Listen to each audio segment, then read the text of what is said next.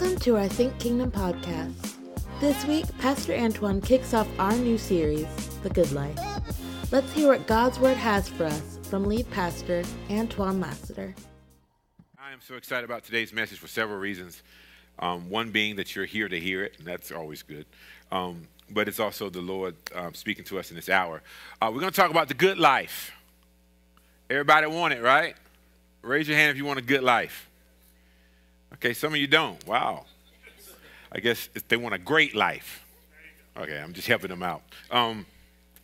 If I were to ask you what type of life you wanted to have, I'm sure that the answers will be just as varied as the crowd. And so we have a diverse crowd here today, but I'm sure that there are some common things that we'll share. So we started this year in a series called Start.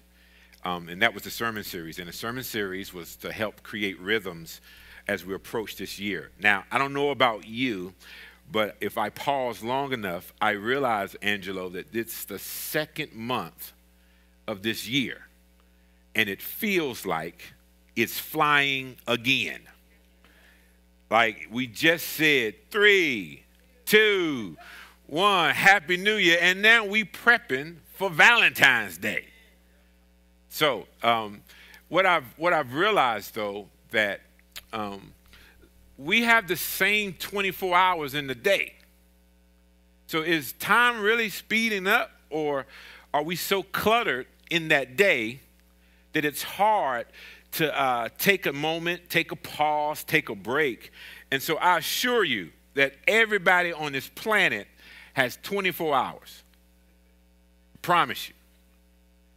I assure you, everyone has 168 hours in a week. But if we're honest, it feels like we got like 12. By the time you go to work, come home, fight traffic, fight with them kids, not us. Not us. It just seems like you're in this routine. And my grandfather used to say the days are long, but the years are short. And it seems like when doing that time, Tiffany, you know how it is. It's like you wake up and it's just this slow grind, and you talk to people and you say, how's everything going? And they say, man, I'm just grinding, bro. It's like life can feel like it's grinding. And so we attempted to put some things in place. And how many? And they're not resolutions. They're rhythms, right? So the rhythms are, we're trying to learn how to rest. We're reading the Bible together as a church. Everybody's doing that, reading your Bible? No, you're not. I'm just kidding. I'm just kidding. You're reading the Bible together, and as I said before, I've said this 1,000 times. You preach to yourself more than I ever will. And your favorite preacher can't preach to you as much as you preach to yourself. Like, you know, those inner thoughts, you preach to yourself.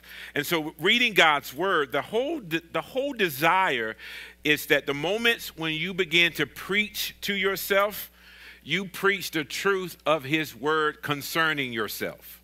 And so we want to create these rhythms where the word of God is so in you that before you repeat what he said.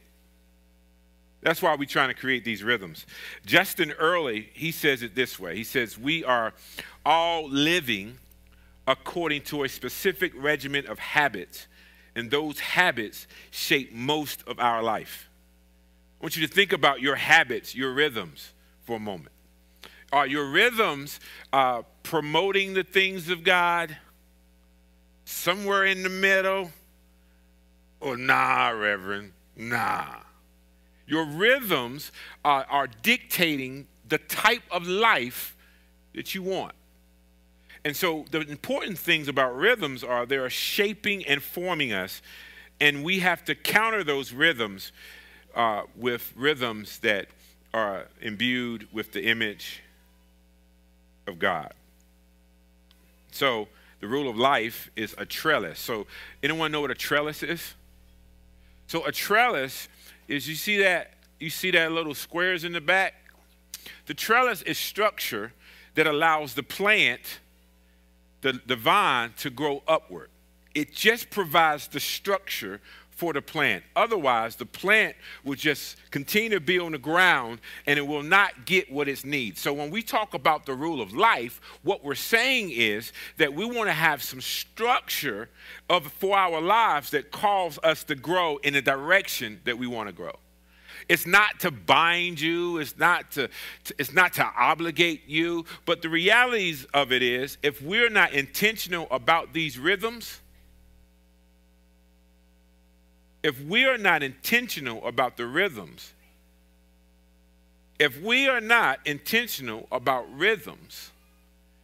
then even in our greatest attempts, we can be all over the place and we don't grow.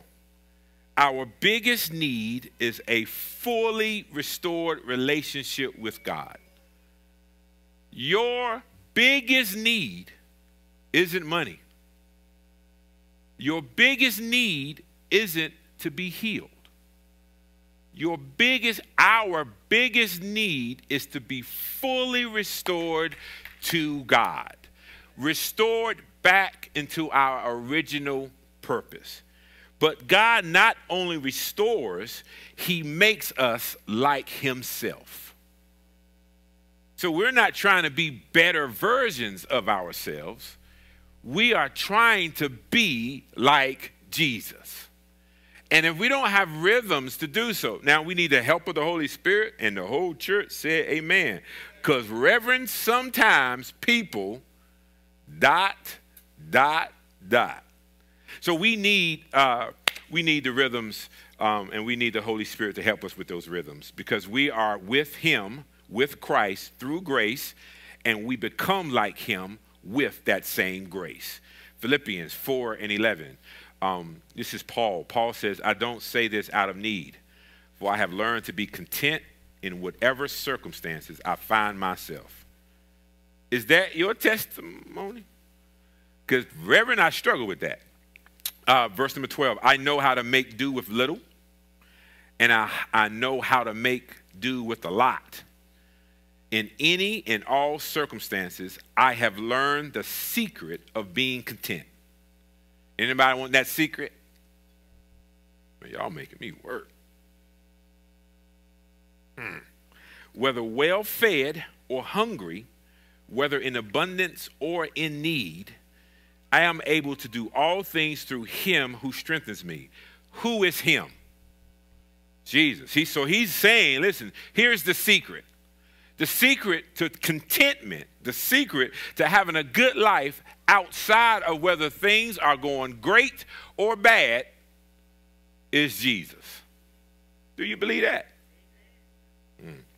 Paul was fighting against the nagging feeling of wanting more. And many of us are struggling because we're asking the question, it has to be more than this. I get up, get the kids ready, get them ready for school, go to work, go home, go to sleep, wake up, get the kids ready for school, go to work, come home, go to sleep, get up, go to work. You see the pattern and the cycle we're in? Anybody want more than that? Now, here's the challenge for wanting more of that.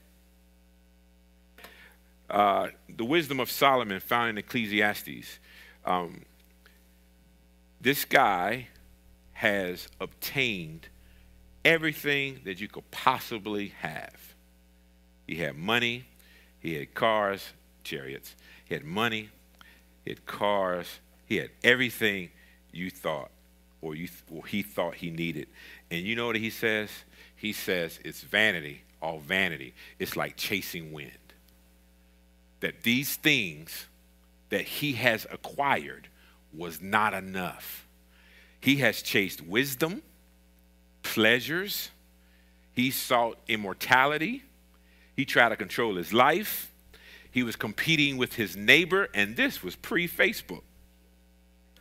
He was trying to make a name for himself, and he came up with one conclusion. He said, it's like chasing wind. I have acquired all these things, and it's empty. So, it may not be the stuff we have. And then Paul equates everything that he lost to follow Christ. He called it dung, excrement, feces. So what I had before Christ was crap. That's what he says. Something happens when we see the purpose of our lives is not what we have. He says, so we must live in a way that our unfulfilled desires don't determine our happiness. This is the good life. And you and I, how many believers in the church? That means you and I seriously have everything we need. But can I just be honest for a second? It don't feel like it though. So if Paul says everything that I had before Christ was nothing, and now whatever state I find myself in, whether I have a lot and I'm feasting or whether I have a little and I'm fasting, I have found contentment. Well, Paul, how is that your testimony and not mine? Because I still feel like I have in need of stuff. And I'm in this cycle where I'm trying to get more stuff. Like the reason why some of us are working so hard and long is because we need stuff. Kids need stuff. I need stuff. You need stuff. We need stuff. Sounds like a song. Yo, somebody need to TikTok that. Get my views up. Listen. So we have this desire. Like we have this desire to have more stuff. I was actually talking to my son earlier, right in the huddle, and he's in this cycle now. I'm working, coming home just to go to sleep so I can get back up and work. It has to be more. Anybody tracking with me? It has to be more than this. So it has to be more. And to live a good life in a world that keeps defining what a good life is. Like, let's just be honest. Can I be honest, sir? Some of us are tired,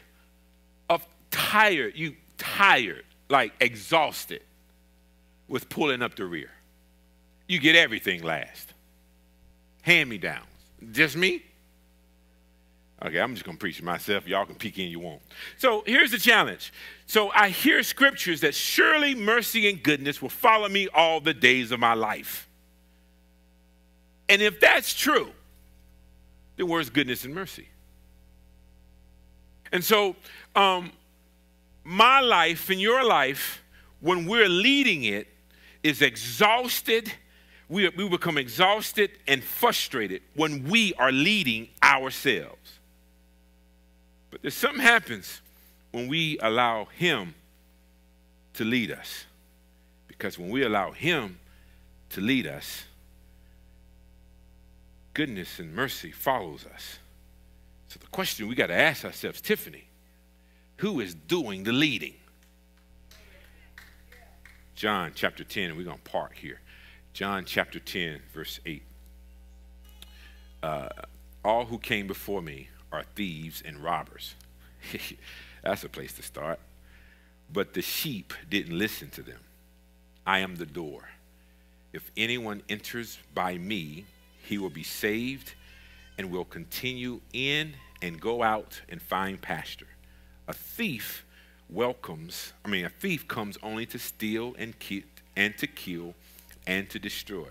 I have come that they may have life and have it in abundance. I am the good shepherd. Say the good shepherd.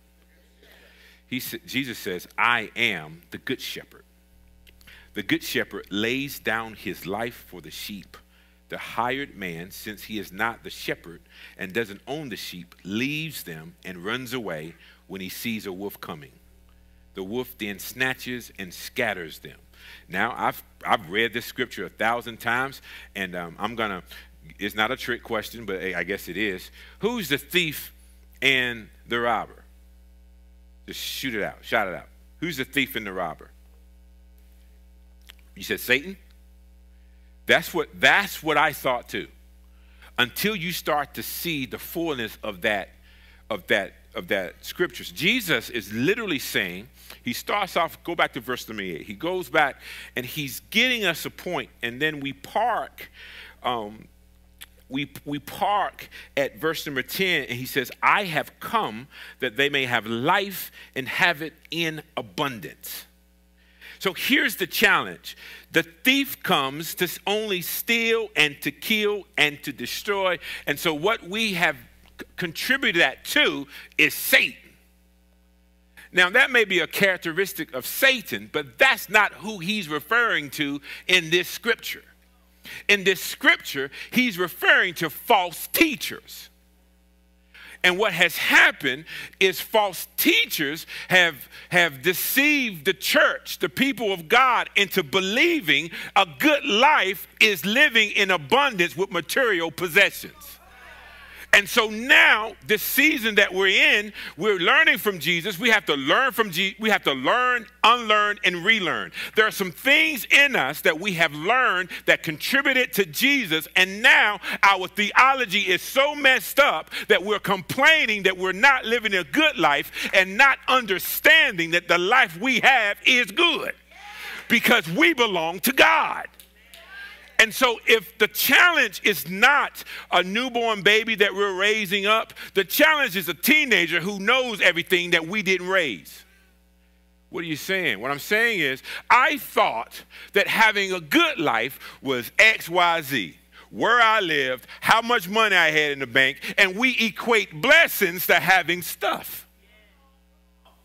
And so now when he's providing for us, we become entitled. Because the provision is to meet needs. But we are taught that the provision is abundance. No, you have everything you need. And when Paul says, I am content, that means whether I have a lot or whether I have a little, God is still good. And what's hurtful to the church, let me just bring it to your house. Let's say you did the best you could with your kids, and you provided for them for Christmas, and you bet the farm. You did everything you could, and so they played with the toys, whatever that means, and they go to school, and they see somebody else who has more than them, and then they don't appreciate what you did. And that's how we do God.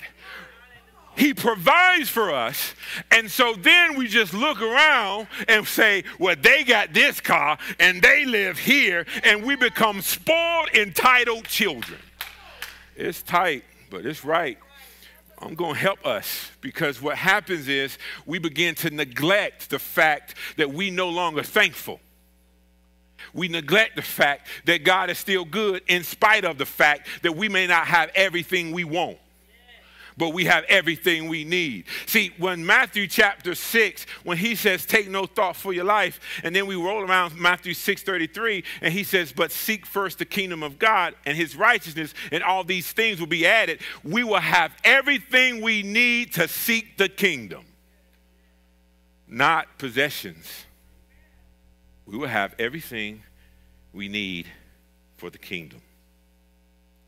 The good life is not stuff. It never was. The good life is the fact that I was a sinner. The good life was when Jesus entered into my life, I was not sentenced to hell.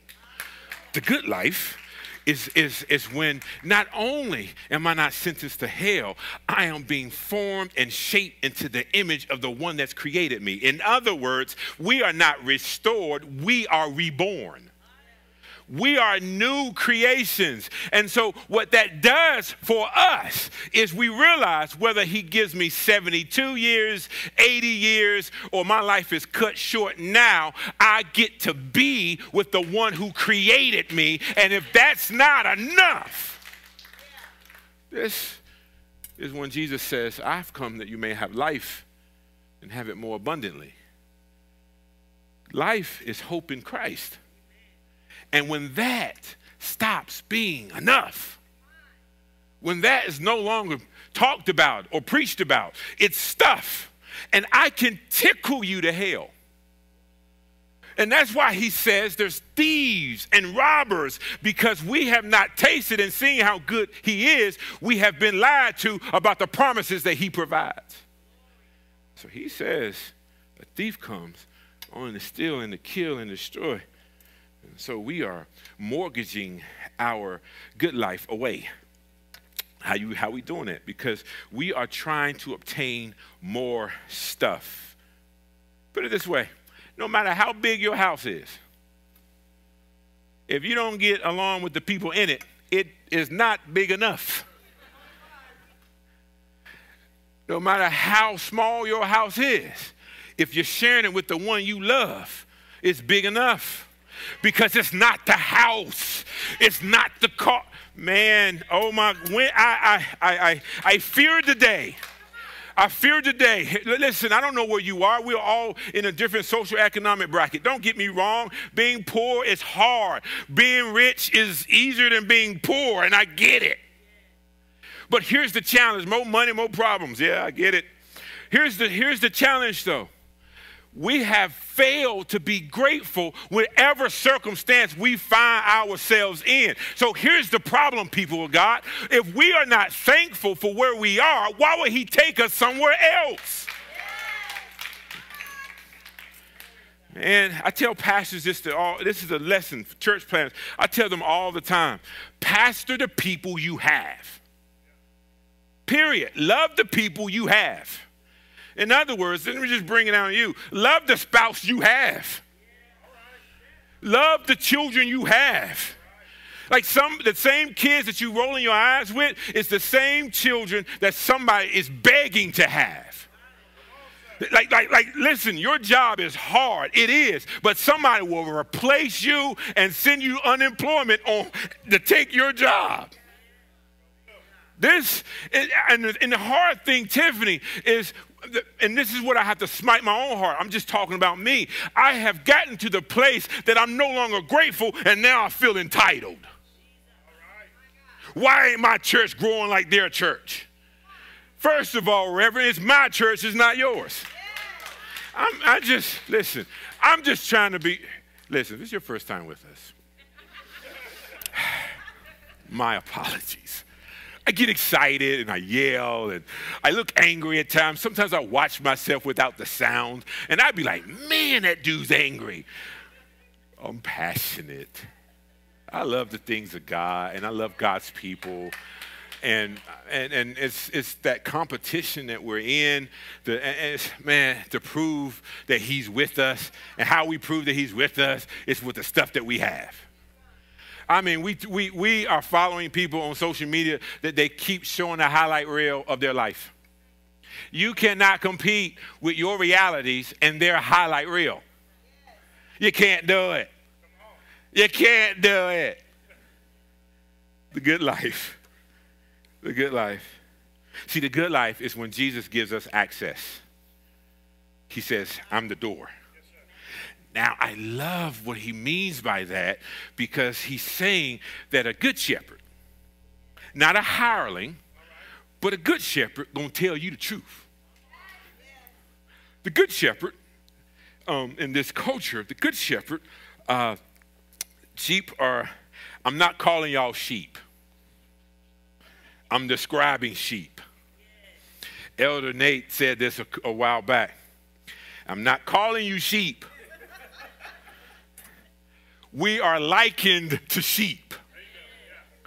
And sheep are just stupid animals. Sheep will graze and eat all day and never look up and will get lost and can't defend themselves. Sheep will get so thirsty that they will go to drink and their wool will get wet and they will drown. Sheep are not the brightest animals in the farm. Sheep are idiots. Like, so when he says, I'm a good shepherd, he's saying the sheep can't even defend themselves. Sheep will follow a lead sheep. And if this is sheep. So sheep will follow the lead sheep right off a cliff and nobody says a word. No other sheep is like, yo, you see that? No, they just keep following. Maybe something down there. That's sheep. And he says, sheep. He said, I'm not only a good shepherd, but I'm the door. And so sometimes what happens when they're in the marketplace, or they're in the world, or in a public place, all the sheep intermingle. And they'll hang out with each other and stuff like that. And then, listen, I'm not a shepherd. I don't know what they say.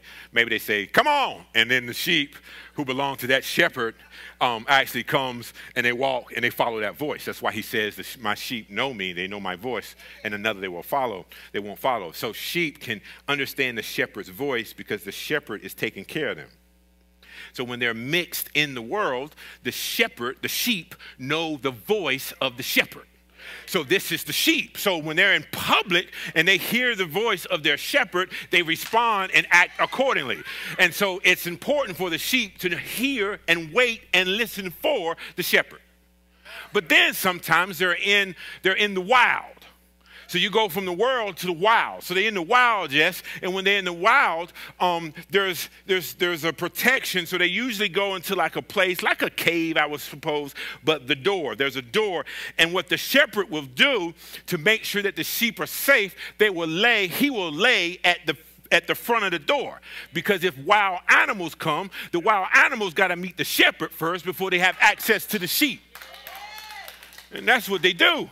So when Jesus says, I am the door, he's not only saying I'm the only way to the Father, he's saying I protect my sheep. And so here's the challenge, Tiffany. The challenge is you don't heard the voice of God.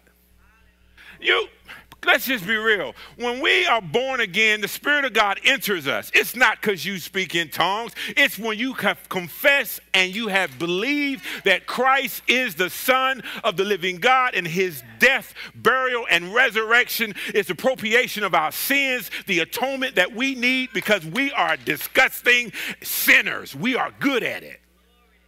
And this was what's so crazy. I remember when my kids were small, I was trying to teach them all the good stuff and all the other stuff. But I remember innately, Justin, you were a little younger then. I forgive you, son. But Justin took something that wasn't his. Where did that come from? And I said, hey, man, it's not yours, mine. Whoa. What happens is it's innate in us. We are not naturally good. And so the problem with reading through scripture, we keep reading as if we're the hero. We see ourselves as David. Nah, bruh, you the one in the corner saying they're going to kill us. They're going to kill us. We always attribute us to the hero. We quote Joshua, as far as me and my house, we're going to serve the Lord. Okay, serve the Lord when a sword is coming for your neck. So, I don't know where I got that on. That was free. Listen, Jesus gives us access. He says, I'm the door. The only Jesus is the way to the Father. We're talking about a good life now. Listen, you can have as many crystals, burn stuff all you want.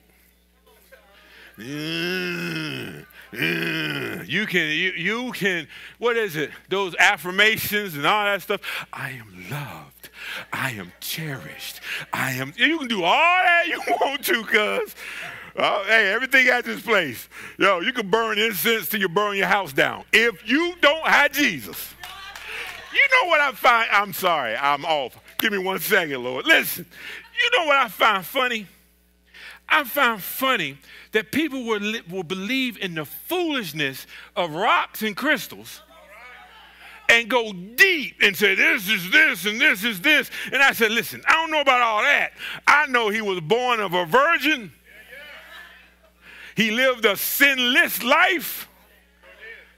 He was accused, beaten, and murdered, hung on a cross for 3 days, and got off that cross with all power in his hand. And you look at me as foolish. And I'm saying, listen, at the very least. And so Jesus is the only way to the Father. Jesus is the only means we have of receiving eternal life. That's the good life. Jesus is the only way. This stuff that we're going through, Paul says it this way, these momentary afflictions pales in comparison to the glory that awaits. Man, come, see? Danny, you with me? All right. I don't know why I said that, but you with me. Okay, so Jesus gives us access based on John chapter 10, verse 7. And then life begins at the new birth. So Jesus says, I am the way, the truth, and the life. No man goes to the Father except by me. So then Jesus, Nicodemus, he goes to Jesus at night and he asks Jesus. We all heard, if you read the scriptures, if you grew up in the church, you know this is familiar. So Nicodemus asked Jesus, like, well, how can I see the kingdom? How can I do these spiritual things? And Jesus says you have to be born again. And then Nicodemus like, so I got to go back in my mom's? No, bro, it's spiritual. Like, that's not. Anywho, so I can see Jesus' frustration. It's like, you know all scriptures, and now you trying to. And he says he cannot see, truly I tell you, unless someone is born again, he cannot see the kingdom of God. So many of you, like me, when I read that, okay, so how do I see the kingdom of God? Like, we name our church Think Kingdom. So how do I see the kingdom of God? Well, first you have to be born into it by spirit, not flesh, which means I confess my sins. And then one of the things that Elder Bruce said last night, shout out to the men. We had a great time last night. Food was good. We back, baby. We back. Anywho, so he said, man, I missed my point. One thing Elder Bruce said last night, when we say that prayer, you know, when we get saved, when we say the prayer, it's not the prayer that has the magical powers. It's the faith that's connected to the prayer. And so it's seeing, and so how do we see the kingdom? You see the kingdom when you enter into the new birth, saying that Christ died, was buried, and resurrected, and I believe that he is the Son of the living God, and I trust in him, I believe in him, and now my sins are forgiven. And then you and I start seeing the kingdom. How do you start seeing the kingdom? Because you start to see Jesus activating in people close to you or in your own heart. That's how you see the kingdom. His rule his rule is made known to you. And then the Spirit is guiding you. Like, let's just be real. We got kids here. The children's ministry is going to be open in a couple weeks, so y'all just hang on. But you don't bless people out as quick. You're getting there. The Holy Spirit is working. That's the Holy Spirit working in you. That's the sanctification process that you and I are being molded into his image. Yes, you slip sometimes, but now one time you used to stay there. Now you slip like, oh, Lord. Now you don't slip. Now you don't stay there no more. That's the kingdom of God working in you. Yeah, you almost had me there. But that's what it is. And so, Ephesians chapter 2, verse 1, and you were dead in your trespasses. And you were dead in your trespasses and sins in which you previously walked according to the ways of this world, according to the ruler of the power of the air, the spirit now working in the disobedient. Verse number 4 and 5, but God. See, we were dead in our sins and trespasses. And so when Jesus says, I am the door, he is the door to the good life. And now he says, but God. Everybody say, but God. This is a preach right here. If I had an organ, I'd be preaching this. But God, I actually wouldn't. But God, who is rich in mercy, because of his great love that he had for us, made us alive with Christ, even though we were dead in trespasses. You are saved by grace. The good life begins with Jesus. You got to get this. So no matter what state you find yourself in, the good life begins and ends with Jesus. So then we are given an eternal perspective. So first point, Jesus gives us access. Life begins at a new birth. And then there's an eternal perspective. What does that mean? That means that we see and seek the kingdom in our lives. That means, Jess, that I can be in tune with the Holy Spirit, with like-minded believers. And I can be in tune with the Holy Spirit, that they can help and encourage me. And I can see the kingdom of God being activated in not only my life, but theirs. That's why the Hebrew writer said, don't forsake the gathering of yourselves together. Because when we gather together, we become an encouragement one to another. That's the eternal perspective. So abundant life means something more meaningful than material wealth and prosperity. Put these scriptures down, if you don't mind. Colossians 3, verse 2 and 3. And Matthew 6, verse 25 and 32. The abundant life begins with salvation. Romans 6 and 23. The good life begins, and we're going to unpack these the next few weeks. An abundant life is first and foremost eternal life. So when we talk about the good life, we're actually talking about the kingdom of God, having the kingdom of God perspective. So even when we raise our kids and we're discipling our kids, we are raising them with Christ in mind. And so when our children, this is telling, so when our children accept Jesus Christ, they are now not only our children, but our brother and sister in Christ. You see the responsibility to that? So the abundant life means gaining a heavenly perspective. It means living a full life with the fruit of the Spirit. Galatians chapter 5, verse 22 and 23. Our Christ-likeness should be demonstrated in how we treat one another. Yeah, I know that's right. Dude was like, my God. Yeah, it's real. It's how we treat our spouses. It's how I treat our children. And so over the next couple weeks, we're going to unpack the fruit of the Spirit. Only Jesus, say only Jesus, brings truly everlasting life and spiritual abundance. Only Jesus. It's very important because there's always going to be counterfeit. All right, you can't buy yourself enough of whatever that is to satisfy you.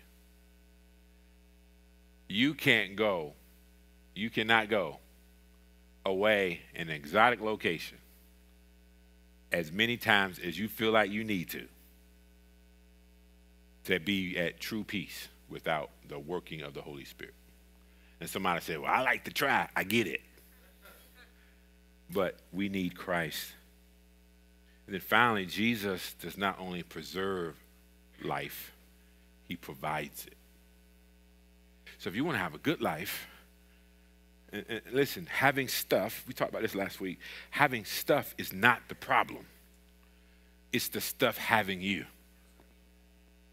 Desiring to travel, listen, that's not the problem.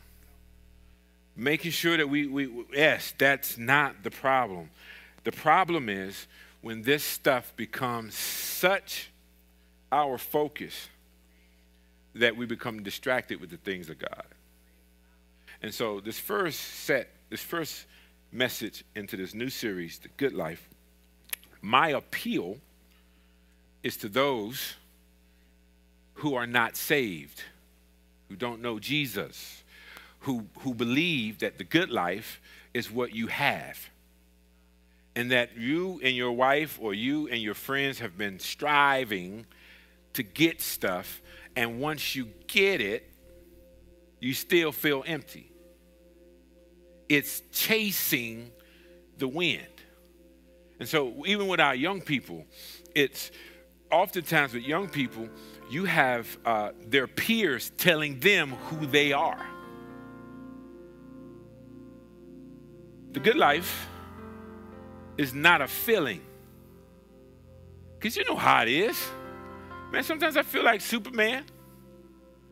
Sometimes I feel like his third cousin twice removed. Like bum ale. Like I feel. But the truth of the matter is, the rhythms that we're trying to create and we're inviting you into is the rhythms of making sure that Christ remains the center of your life. So you can pen the letter like Paul did. That no matter where I find myself in, find myself with a lot, find myself with a little, I am content.